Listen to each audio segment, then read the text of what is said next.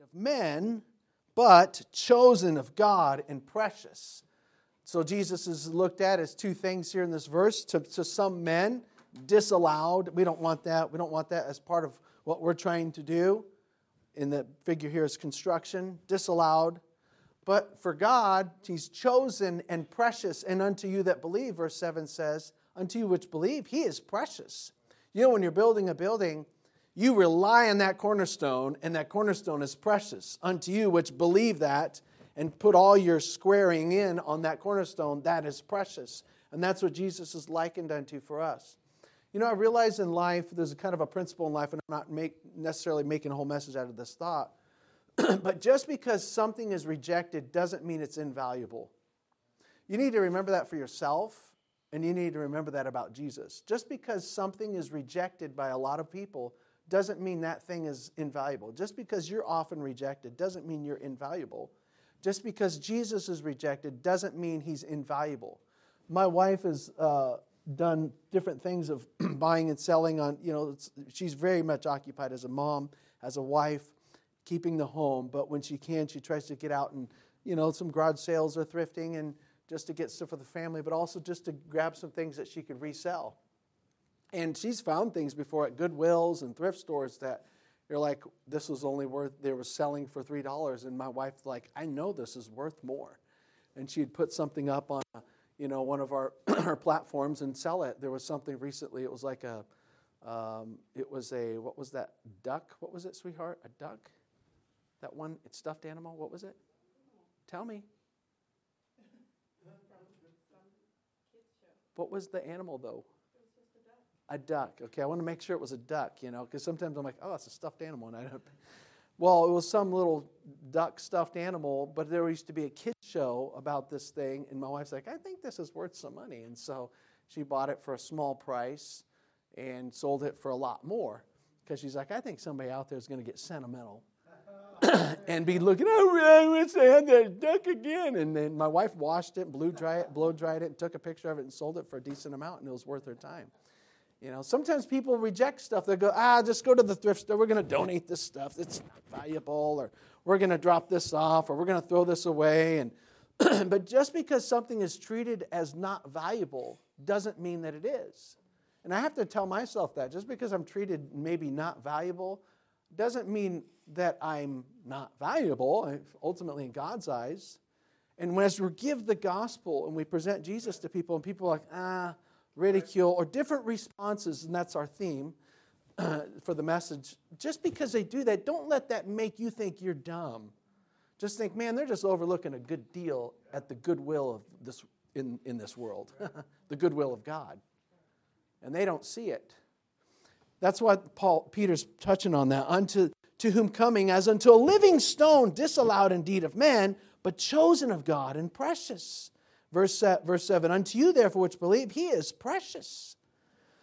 But unto them which be disobedient, the stones which the builders allowed, the same is made the head of a corner, and a stone of stumbling, and a rock of offense. They get more and more offended by Jesus. Sometimes people that continue to reject Jesus, as they continue to reject Him, they start lumping onto themselves more of a, I'm trying to catch the words, almost like they become more and more and more offended at Him, and more hard.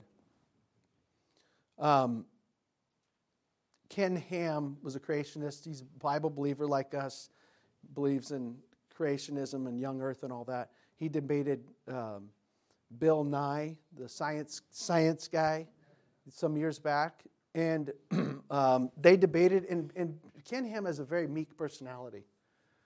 He says things, but he's overall, I think his overall personality seems to be meek. And they debated on TV, and then later on, Ken Ham invited Bill Nye to be one of the first to go tour the Ark encounter in his place there back east, or in the south there with Kentucky. And so I watched a video of it, and Bill Nye said, yeah, I'll do it. But Bill Nye says, as long as I bring my camera crew and they control the camera stuff. And so they did that, and Bill Nye's camera crew did all that part. And you can watch this on YouTube. He and him just walks them through the whole Ark encounter. They stop and chat a little bit, and of course, and it's a little bit of a, it's still contention. contending for the faith and debate, and Bill Nye's, objecting to thing. It's basically trust science, which means really trust your own senses. Yeah. That's how he's interpreting it. Because true science is the observation, is analyzing, the science study of observable facts, which some of his facts aren't observable. But anyways, but I realized throughout this, and I watched Bill Nye go through the whole thing, and they stopped at different places. And even at the end, Ken Ham was very gracious, gave him the gospel, told him, he's like, I consider you a friend, I care about you. And he gave him the gospel. He said, I don't want you to die and be separated from God forever. I want you to believe on Jesus. That's why he came. That's what this ark. And he just gave a gospel right there. And he even prayed for him. He goes, can I just pray for you? He's, I don't care if you pray for me. And so they prayed. And I've noticed, though, what I'm trying to get at is over the years, it seems like Bill Nye is getting hard. My wife even said that. She's like, I hear him. Now I'll see him on TV or on something, and he just seems to be a little more caustic. Whereas back when maybe some of our kids would watch him, he was just kind of a little more friendly, though he had a secular mind. He's becoming more hard. But that makes perfect sense for a person who's going like this to the gospel. You're hardening yourself. So people have, kind of our theme for the rest of our time, people have different responses to Jesus. How do people respond to Jesus today? And we're going to take that thought, because here Peter brings up the idea of responding to different ways. We're going to take that thought and think back now on the historic event of Jesus coming to earth and some of the characters, okay? We're not going to necessarily read every text, but I'm going to at least refresh your memory. So let's go to the next slide. I'm not clicking. Can you just do it for me? Thank you. And the next one. So we're going to go to several people, and you can go ahead and go to the next one. In the Christmas story of Matthew and Matthew 2 and Luke 2, primary Matthew 2 and Luke 2. Let's think about different people. Let's think about the innkeeper. Let's think about, secondly, the scribes and the chief priests. Thirdly, we're going to think about Herod. Fourthly, we're going to think about the shepherds.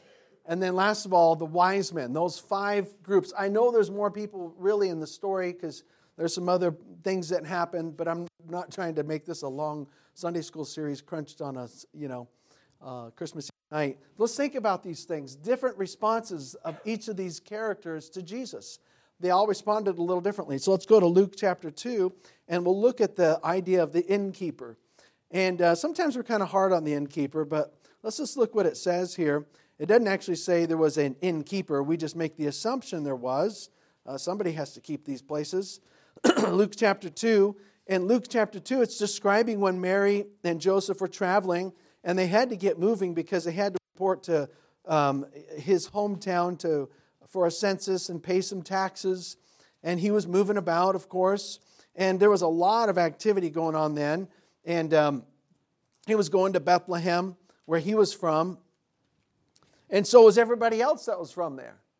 So it was crowded. They didn't have enough hotel space. It was like having the Super Bowl and everybody else ran out of VRBOs and all those other things, Everything's full. Hotels are full. All the Airbnbs are full and overcharging people as it is and everything like that. That's what was going on in Bethlehem.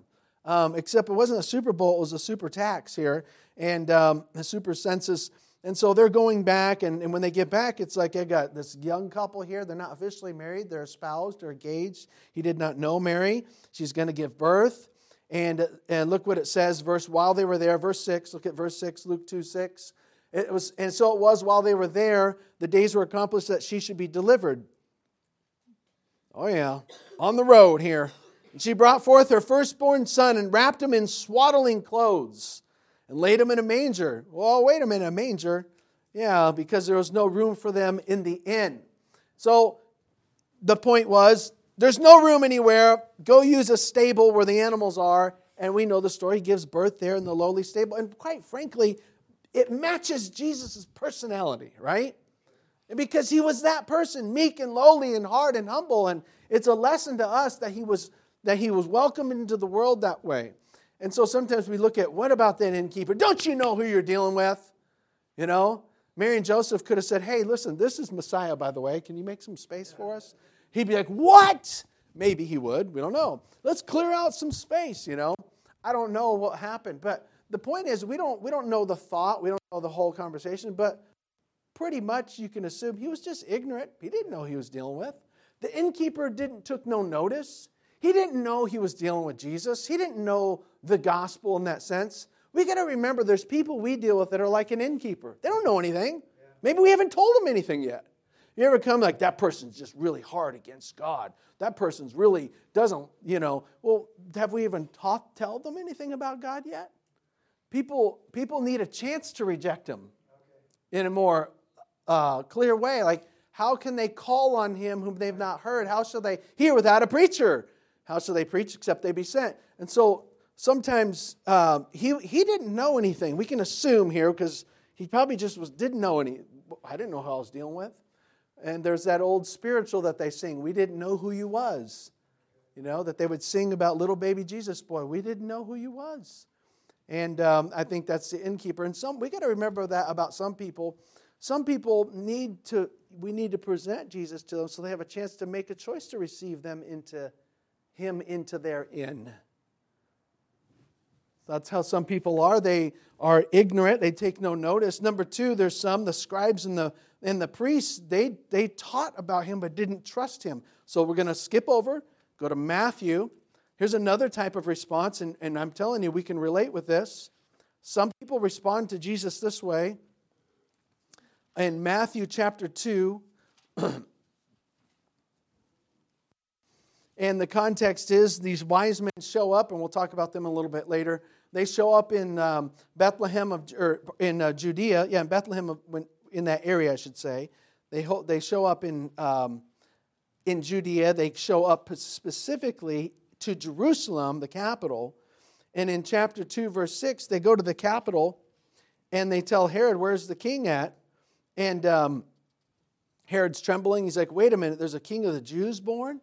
And so it says, let's look at Matthew chapter 2. Let's look at 3 to 6. Matthew 2, 3 to 6. Herod's triggered here thinking, what's going on? Herod, the king, when he heard these things, was troubled in all Jerusalem with him. Verse 4, and when he had gathered all the chief priests and scribes of the people together, he demanded of them where Christ should be born. Verse 5, and they said unto him, in Bethlehem of Judea, thus it is written by the prophet, thou Bethlehem in the land of Judah art not the least of the princes among the princes of Judah, for out of thee shall come a governor that shall rule my people Israel. What happens here? Herod has these wise men show up. Jesus had already been born. And they said, where's the Messiah? Where's the King of the Jews? And Herod's like, what? And he's disturbed because he doesn't want competition. And so he's like, hey, chief priests and scribes, all the Bible scholars, you know your Bible. Where's Messiah supposed to be born? And they know. Like, wait, no, that's it. It's just right there. I mean, it's the prophet teaches us this. And in Bethlehem of Judea, here's what chapter verse. Here you go. And they quote it. They know the Bible. They can quote the Bible. They teach the Bible. The chief priests were to teach the Bible. I think some of the scribes did. They know the Bible. They teach the Bible. They could teach a little bit about Messiah, but they didn't trust him. We have no evidence that they're like, wait a minute, let's go see also. They weren't like that. It symbolizes, I see people like that today, where you have somebody who knows the Bible. They know theology, or they know they were maybe got a degree, or they taught a class, or whatever, or maybe they have multiple degrees, and they can tell you a whole bunch of stuff, but they've never trusted the Christ of all that truth. They know a body of truth, but not the person of the truth. I had a theologian in college that he died an agnostic. He was one of the most intelligent persons I ever met in my life. And later on, he kind of took this journey after I was out of the school, into agnosticism. But there's people like that. I mean, we used to have a lady in our church here years ago. She was Israeli, and she told, her testimony was she lived in Israel and she lived in different parts of Europe, like Germany and France or whatever. And before she was married, I don't know part of her journey of getting saved, because she became a genuine Christian, but part of her journey of getting saved, of all things, was rubbing shoulders with a Catholic priest. And this Catholic priest somehow told enough about Jesus. No, I mean, they believe in the deity. and virgin birth certainly, of course. He said enough about Jesus and with some kind of force, with some basic gospel truth, for her to consider Christ. And that began, not too long after that, she became a genuine believer. Now I don't think he was the guy to actually, lead her in the sinner's prayer type of thing.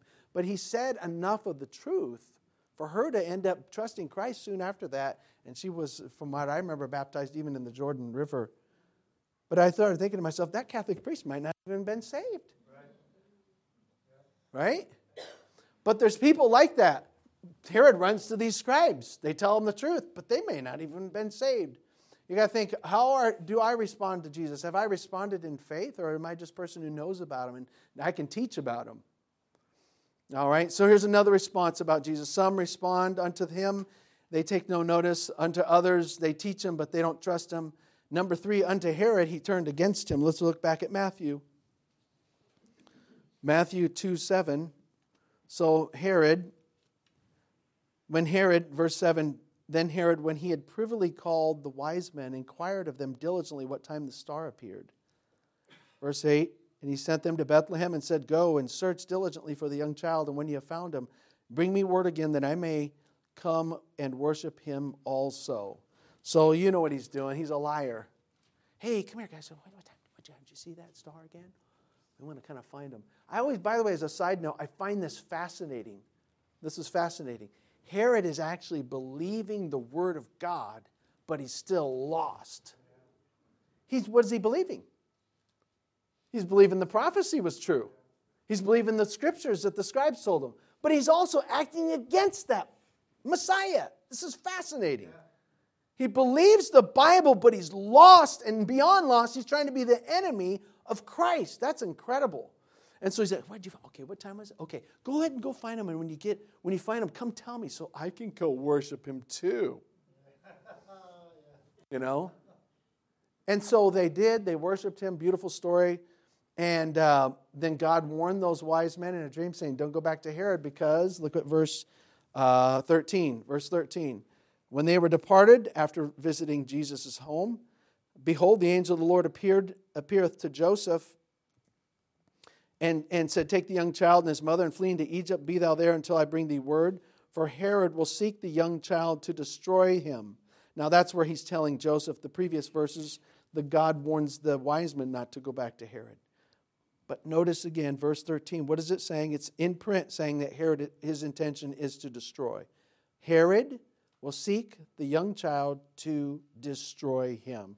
And he certainly did, and there was an infanticide later on here in this chapter of him killing a bunch of children 2 years old and under while Jesus' family escaped down into Egypt for a while. So there are some people who respond to Jesus by turning hard against him. That's the point. There's a certain knowledge of truth, there's a certain intellectual perception of it, but they're against him.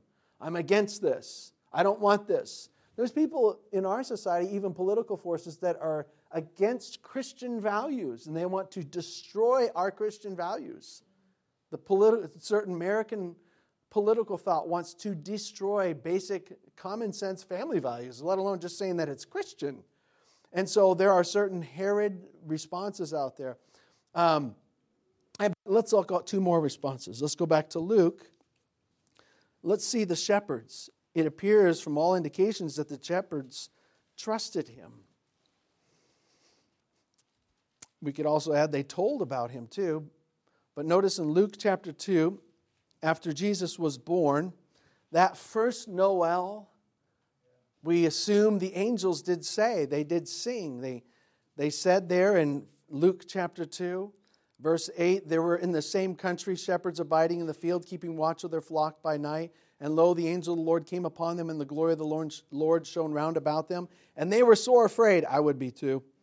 And the angel said unto them, fear not, behold, I give you good tidings of great joy, which shall be to all people. For unto you is born this day in the city of David a Savior, which is Christ the Lord. And this shall be a sign unto you. Ye shall find the babe wrapped in swaddling clothes and lying in a manger.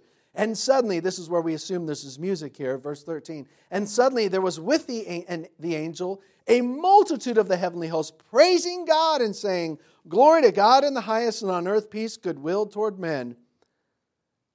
Woo! So the shepherds are like, whoa! Can you imagine having music just out of the blue like that? From heaven like that? Amazing. And they're saying, here, Messiah's here. You can go visit him. And it came to pass, verse 15, as the angels were gone away from them into heaven, the shepherds said one to another, let us now go, even unto Bethlehem, this thing which has come to pass, which the Lord hath made known unto us. Verse 16. And they came with haste and found Mary and Joseph and the babe lying in a manger.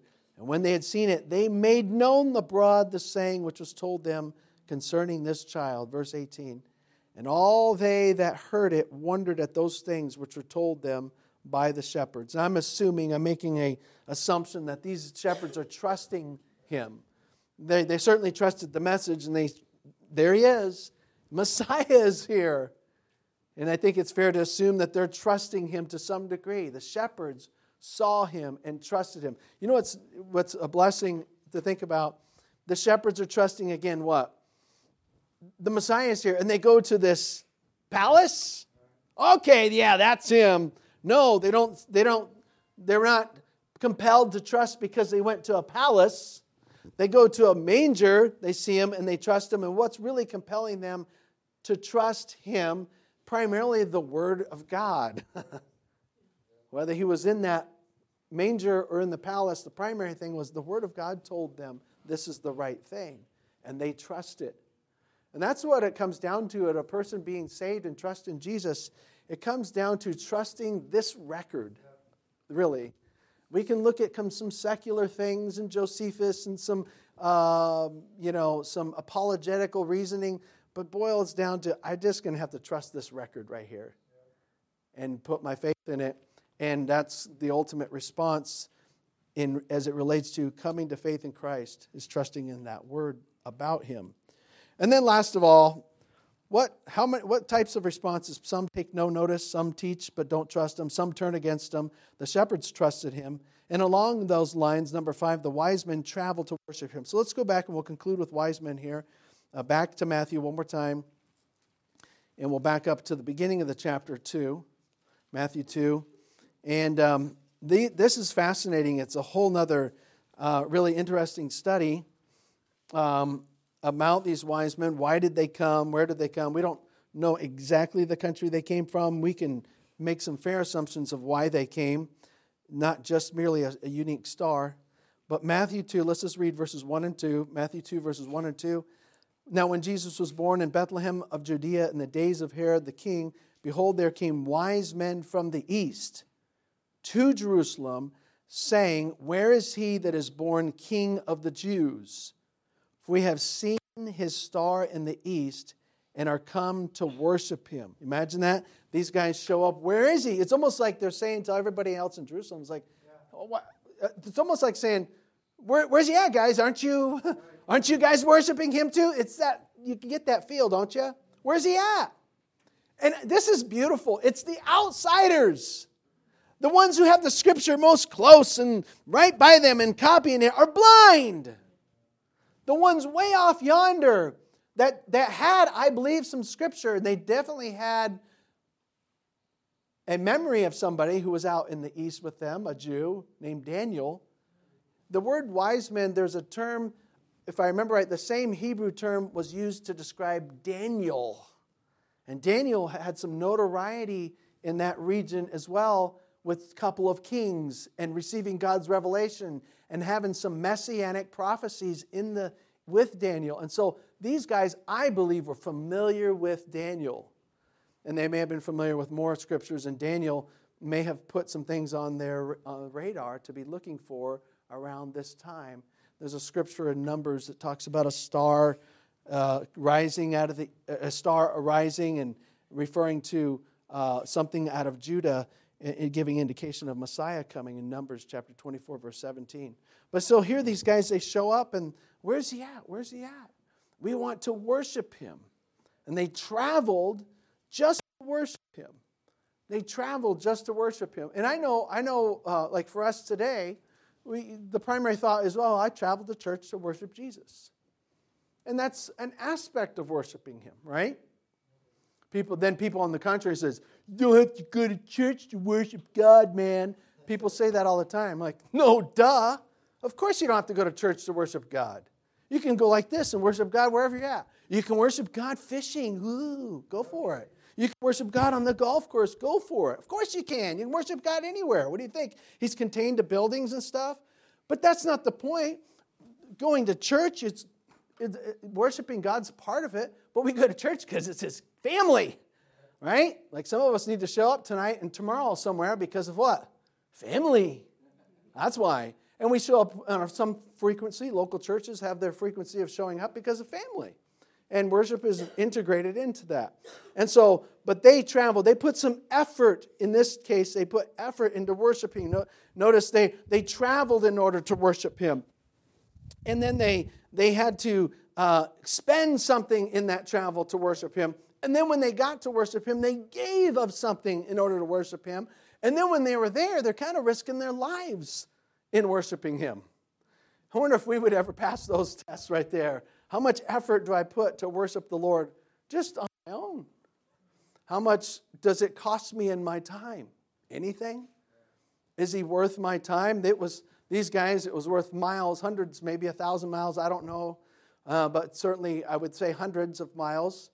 And am I risking anything? You know, during the COVID thing, we all were kind of confused. What should we do? Should we assemble? Should we not assemble? And then by the end of the year, some churches are like, that's it, we're assembling.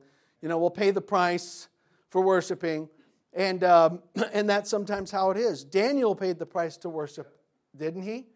They made a decree against Daniel. And Daniel, he knew the decree was made that he shouldn't be praying, bowing, and praying towards Jerusalem, which was not idolatrous, but in memory of the God of Israel. When he knew it, he still bent and bowed and prayed toward Jerusalem with the windows open, and they busted him, and he paid the price for that. Of course, God delivered him in a certain way from that, but he was willing to pay the price even more so. And then the ones thrown in the fiery furnace were willing to pay the price to not worship something that was false. And so let's think about this as we kind of see the big picture. I'm just trying to bring out the Christmas story, bring out some of the characters, and help us see. You know, nothing's new. There's still Herods out there. There's still innkeepers out there that don't know anything. And, there's still priests and scribes that are, educated and know things, but they're lost. And then there's still humble shepherds that are ready to trust Him if we would just reveal something to them. And there's wise men who would pay a price to go worship Him. Where are we in that story? What is He unto us? Unto us. Unto you, therefore, which believe, He's precious. Is He precious enough to trust in? Is He precious enough to travel, to worship, and to exert myself for? Let's pray together and give thanks.